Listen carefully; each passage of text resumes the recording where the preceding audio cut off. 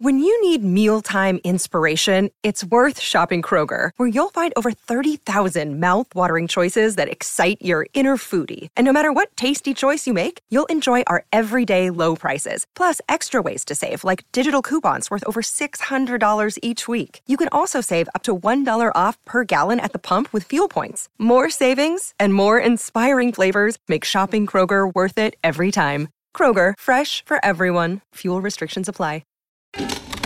This is Theriault Media.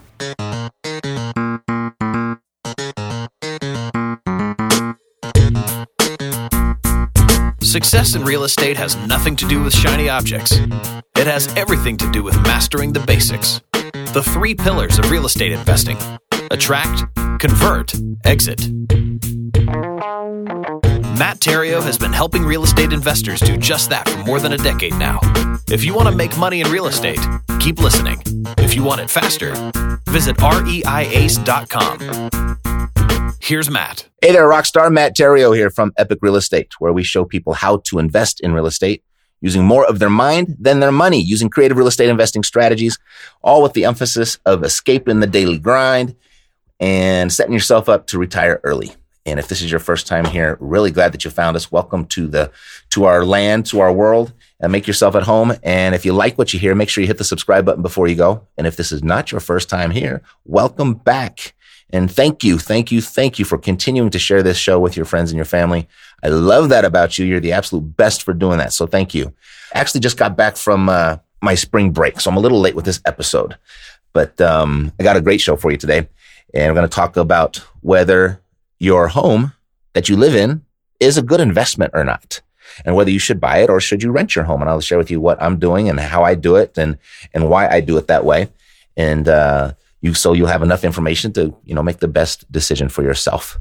And I've got the news for you today and another great week in cryptocurrency. So today's sponsor of the show before we begin is Launch Control, the most effective and cost-effective tool to finding motivated sellers.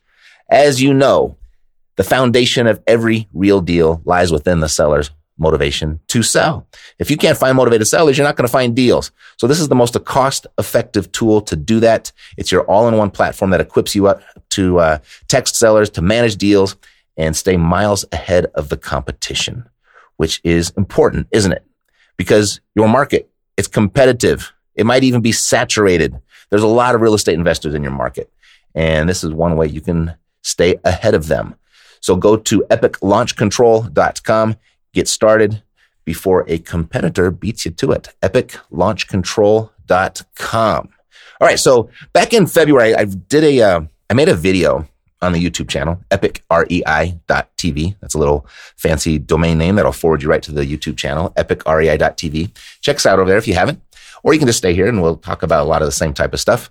But in the comments, or this video that I made back in February, was about the eviction moratorium, and actually just got extended again. Can you believe it? So to the end of June, the eviction moratorium is in place, and that's it prevents you from evicting people for non-payment due to a loss of income by the pandemic. You still have what most people don't realize is you still have the ability and the legal right to evict on reasons outside of that. Right. So it's really just for that one condition. From what I hear is it's kind of a local thing. Different areas are enforcing it in different ways. But thank goodness we haven't had a whole lot of issues with that. I thought it would have been a bigger issue as far as being able to collect rent, but it just hasn't been that big of an issue.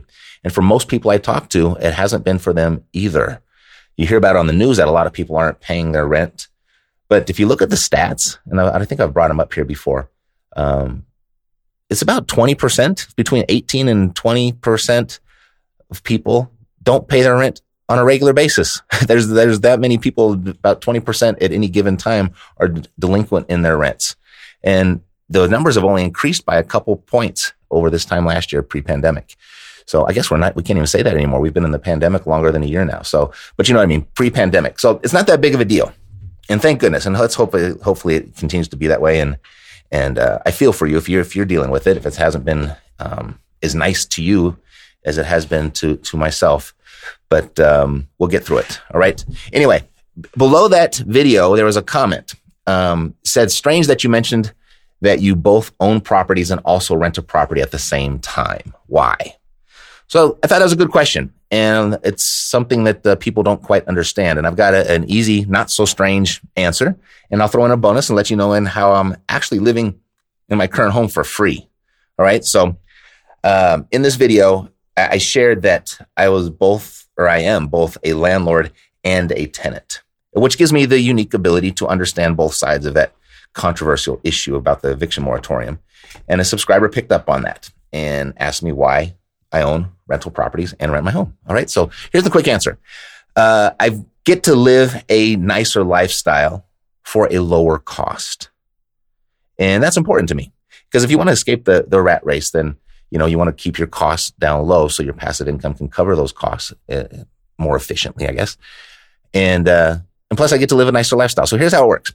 There are 5 specific reasons to own real estate. The same 5 reasons that has had real estate produce more wealth for more people than anything else on the planet. And number 1 is you've got the ability to leverage other people's money in a way that doesn't really exist for the average person in any other asset class.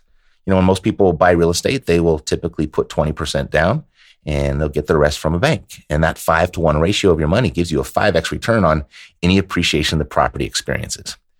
And so that's number 2, appreciation. Over time, real estate will appreciate.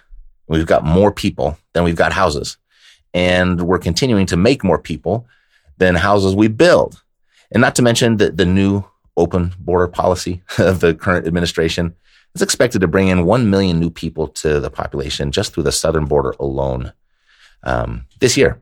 So the law of supply and demand will always cause real estate to appreciate. Sure, it's going to go up and down over time, but it's always going to go up. Number 3, income. When buying an income property correctly, it will produce a monthly, almost passive income for you. And with enough of this type of income, people set themselves financially free, never having to work because their property is working for them. That's what this show is all about. And we've had so many people do it right here in the Epic community. We've had Brad and Josh. That's like a, what they call them, Benifer. Brad, Josh, they're not related. They're not a couple, by the way. Brad, Josh, Mackenzie, who else? Enrique, Brendan, most recently, Jeremiah, Parker. They've all put themselves in this position through our REI ACE program. And so, the passive income and escaping the rat race, so to speak. That's how you do that with the income that real estate produces. And then number 4 are the deductions. Our biggest expense over our lifetime are going to be taxes, up to 50, maybe even 60%, depending on where you live. And real estate is the best and pretty much the last tax shelter that we have available to us. And, tax deductions, people kind of discount that or don't give that as much credit because it's not nearly as sexy as something like leverage and appreciation and income. But just wait until the day you got to write a 5 or 6 figure check to Uncle Sam, then those tax deductions take on a whole new sex appeal. Alrighty. So number 5 would be amortization. And this is the paying down of the money that you borrowed to purchase the property. And then combine that with appreciation. This is how you build equity and ultimately your wealth. So when it's an income property, it's not even you that pays this debt down. Your tenant does.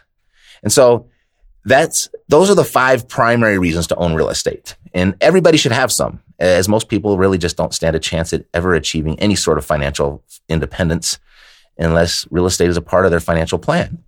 But living in the real estate you own is not required to get all of those benefits. In fact, for most people, it's probably not even a good idea. It's certainly not a good idea to place that as, your priority for most people. And here's why. When you live in a property that you own, you lose 2 of the biggest reasons to own real estate. So I just named 5 and you lose 2 of those biggest ones, the income, and that's what's going to set yourself financially free. And you lose the amortization. I mean, your loan will still be paid down, but it's you paying it down. With the income property, it's that tenant paying it down. So they're buying the house for you. And those are the biggest reasons that, it's going to set you financially free with the income. And it's going to build your wealth is that amortization. So without those 2 profit centers, real estate is really nothing more than a 0% forced savings account. If you do the math, and yes, it appreciates and, we've had a good couple years and it seems like it's going really, really well. But, over a 30-year loan period, that it might double or triple in value, which seems like you're doing really well, but you've essentially spent that much money when you take into account your loan and your interest rate and taxes and insurance. Like you've spent 2 or 3 times more for the property than what you bought it for. So it's really just kind of equals out. They're a wash. And we've gone into that in great detail here in the past, but just contrary to popular belief, your primary residence it's a terrible investment. It might be a good purchase. It might make you happy. It might feel good. I'm not saying you shouldn't buy a house, but you shouldn't look at it as an investment, your home as an investment. And so for that reason, I rent the house that I live in. And there's the second reason to rent your home. You get to live in a nicer place for less money. For example, right now I live in a $3 million home. And if I purchased it, I'd have to put down at least 20%. So that'd be $600,000 I'd have to put down to purchase the property. And I'd have a sizable monthly mortgage payment of around $12,000 or so. And then you'd have to add the taxes and insurance. That'd add up to a monthly nut of about $15,000 that I'd be contributing to this investment that pays a 0% return. So instead, my family and we can live in the same house for half the money. And I can use that $600,000 to pick up a few more income properties to offset my rent even more. And I get all of the wealth benefits of real estate because I still own a bunch. And I get to live in a nicer home. So that's why I do what I do. And the caveat there, when I say it's, financially foolish, right? If you buy your house, it really is, that statement is 100% true, but it's going to depend on where you actually live. So the big caveat is, you have your shelter is a monthly expense for all of us. And so if escaping the rat race and becoming financially free is important to you, set yourself free first. And you do that by keeping your costs low. And so if you live in a place where it's cheaper to buy than it is to rent, then you should buy. If you live in a place where it's cheaper to rent than to buy, then I think you should rent until you set yourself financially free, and then you can go ahead and purchase a house later if you wish. But it's kind of a priority thing. Now, the one thing that most people will also not factor in, because that might not be 100% true what I just said, because the difference or another variable there is how much money you have to put down and what are the opportunity costs of that down payment. Because in the comments of this particular video, there were people talking about, hey, it's, I live in a house for $1,000 a month, or his mortgage was $1,000 a month and he could rent it out for $1,200. So that's why he chose to buy. And that's fine. There's nothing, I have no problem with that because it would be cheaper monthly payment than to buy that way than it would be to rent. But I can't engage with them too much on the channel, and have the conversation. But my question would be, if we were in face to face and in person, would be, how much did you have to put down and what could you have done differently with that money that could have produced a better return?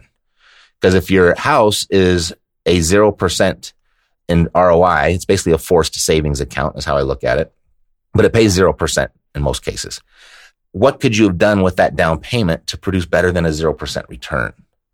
So that's the other little caveat there that people don't really consider or underestimate are the opportunity costs. So that's why I choose to rent my house and buy the real estate that pays for my rent.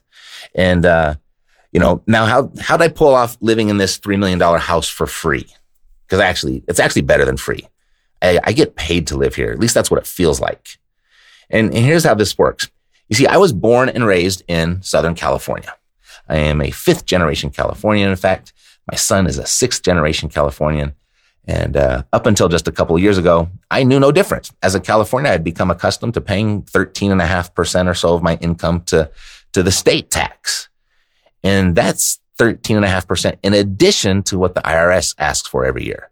So to put that in context, my last year living in California, I wrote a 6-figure check to the state. And I still had to write another check to the IRS.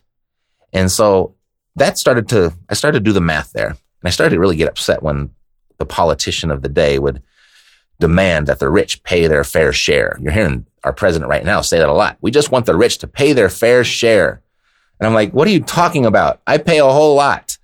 And then, what's her name? AOC has that sweatshirt, tax the rich. You know, those shirts are $58 for those sweatshirts. And I'm wondering, like, I noticed that I couldn't help but notice the irony. It's a $58 sweatshirt. I mean, who's our customer that's going to wear tax the rich? Well, it seems like only the rich could afford this sweatshirt. Anyway, now my accounting team, what's going on right now is we're just finishing up the books for last year. And it'll be my first full year as a Nevada resident, where the tax here is 0%. So I've gone from 13.5% to 0%. So just by moving from California to Nevada, I get to keep 13.5% more of my income that I work for. And that savings alone pays for this house by 3 times. So to me, coming from California, it feels like I get paid to live here. At least, I mean, the bottom line actually even kind of shows it if you compare my last year in California to my first year in Nevada. So that's why I rent my home. And so look at your situation.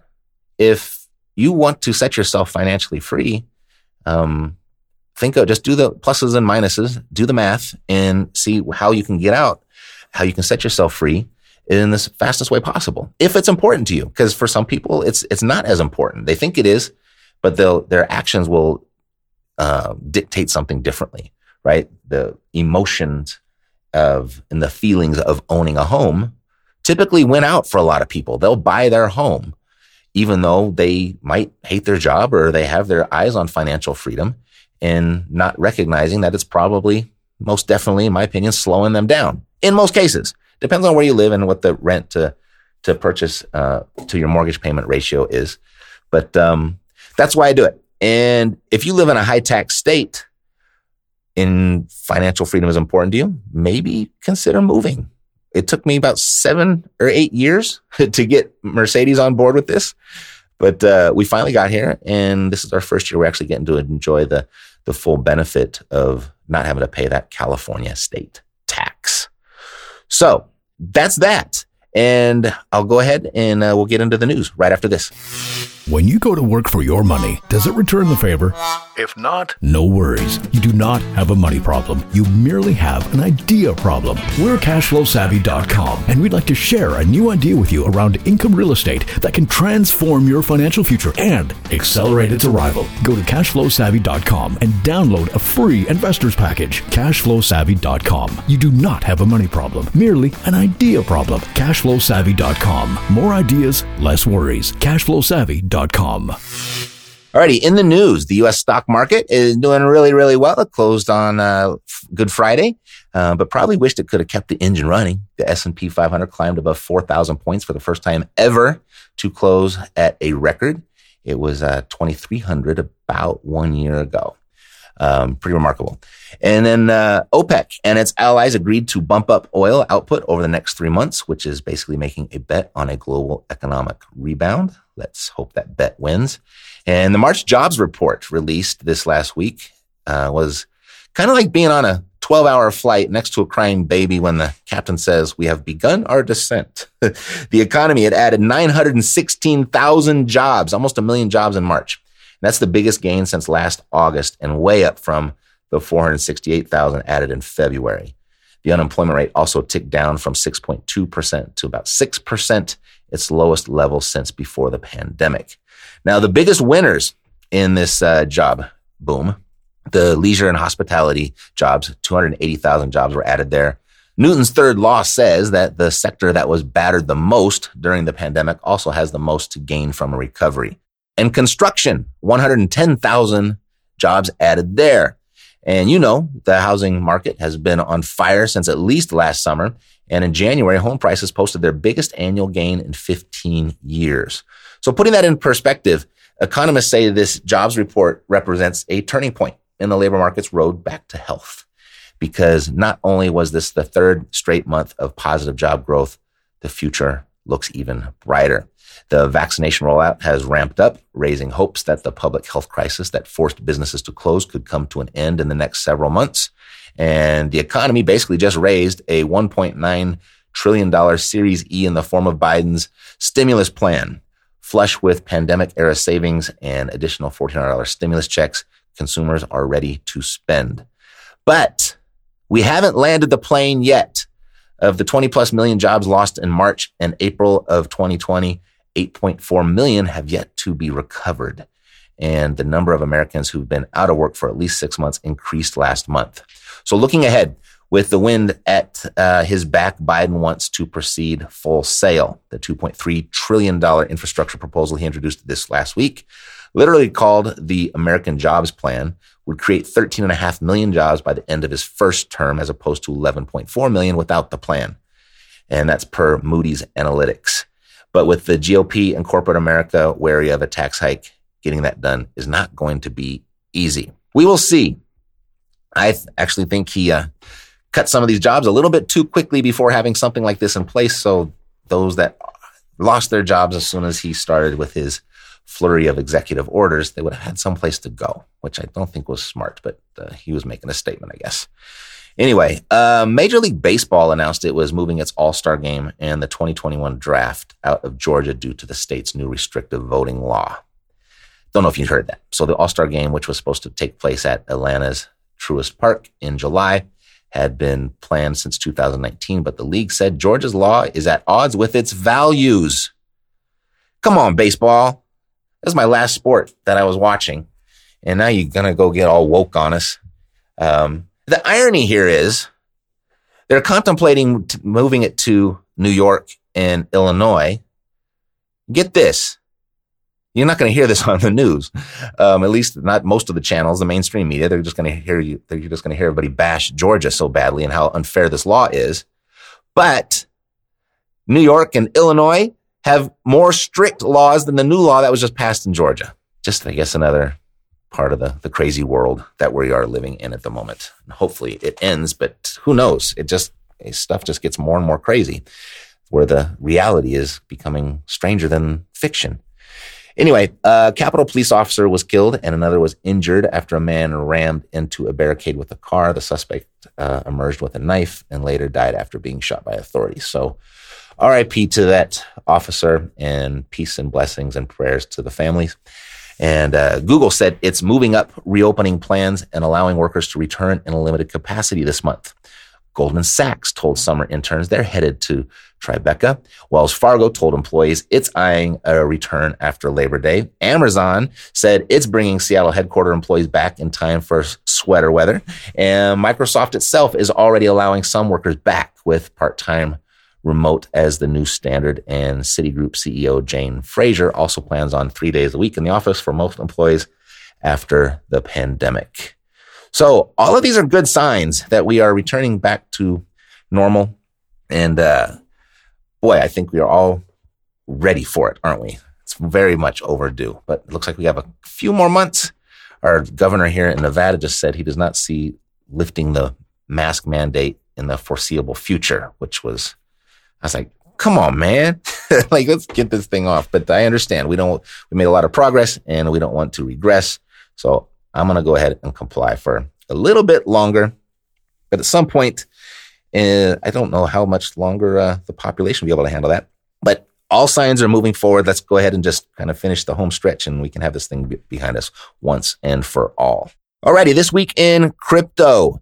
Coinbase said it's going public via direct listing on April 14th. If you don't know, Coinbase is the #1 app for buying cryptocurrency. It's probably got the easiest interface. It's the easiest thing to understand, the easiest thing to use. And so if you don't have the app, you might want to download that.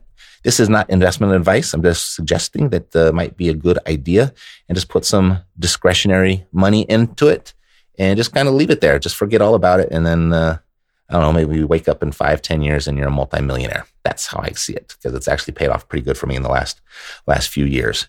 And so if it continues to go on this trajectory, that's exactly what's going to happen. But again, it's all speculation. It's volatile. It can, so don't put any more in than you're willing to lose. Alrighty. But that's the app. Get a little bit. I got my trainer on it, so she just put in a few bucks into it. I said, okay, just leave it there. Just don't do anything. And Mercedes opened up her little account. I got her, and I'm sharing with a few of my friends because I don't want you to be left behind. Because if this thing takes off the way that they're predicting, those that don't have it, it's going to be really tough to catch up with the distance between the haves and have-nots is going to get pretty darn wide. So just get a little bit of it and, leave it there and and go on about your business. But I think if you buy a little bit, then you'll watch it and you'll pay attention to it and you'll learn about it. And then you might see what I see. So I'm going to be incorporating my cryptocurrency into my real estate investing strategy, which I will be sharing with you soon as I execute the first cycle. I just want to kind of prove the theory. I'll be the guinea pig for you and I'll let you know in on it.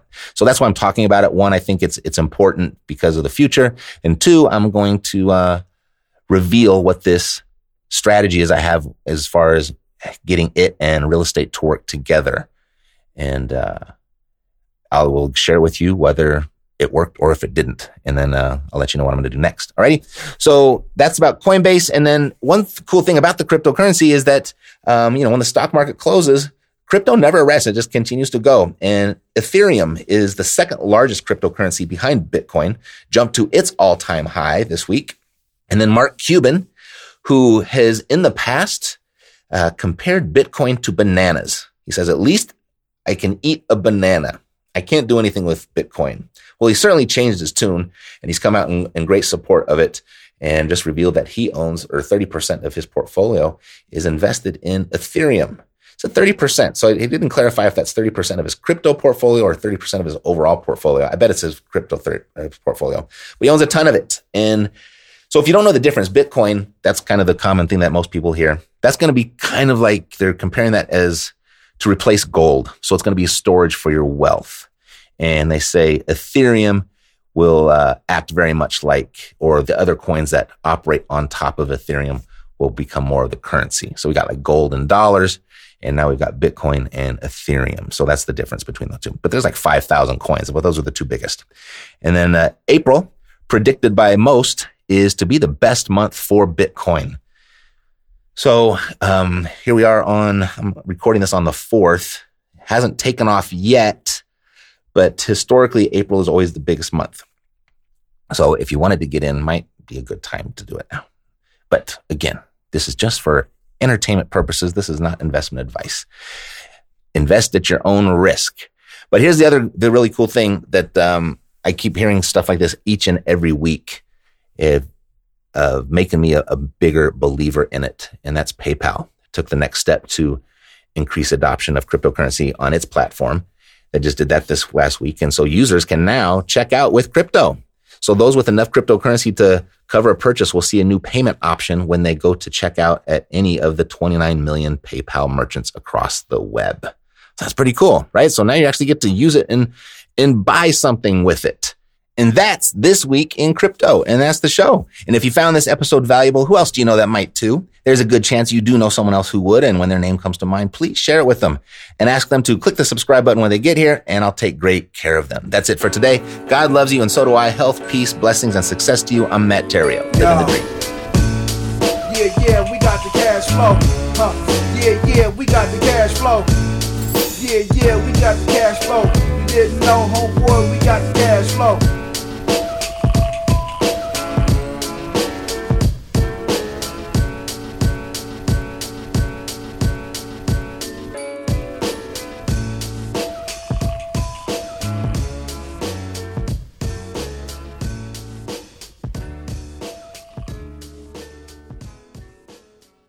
This podcast is a part of the C-Suite Radio Network. For more top business podcasts, visit c-suiteradio.com.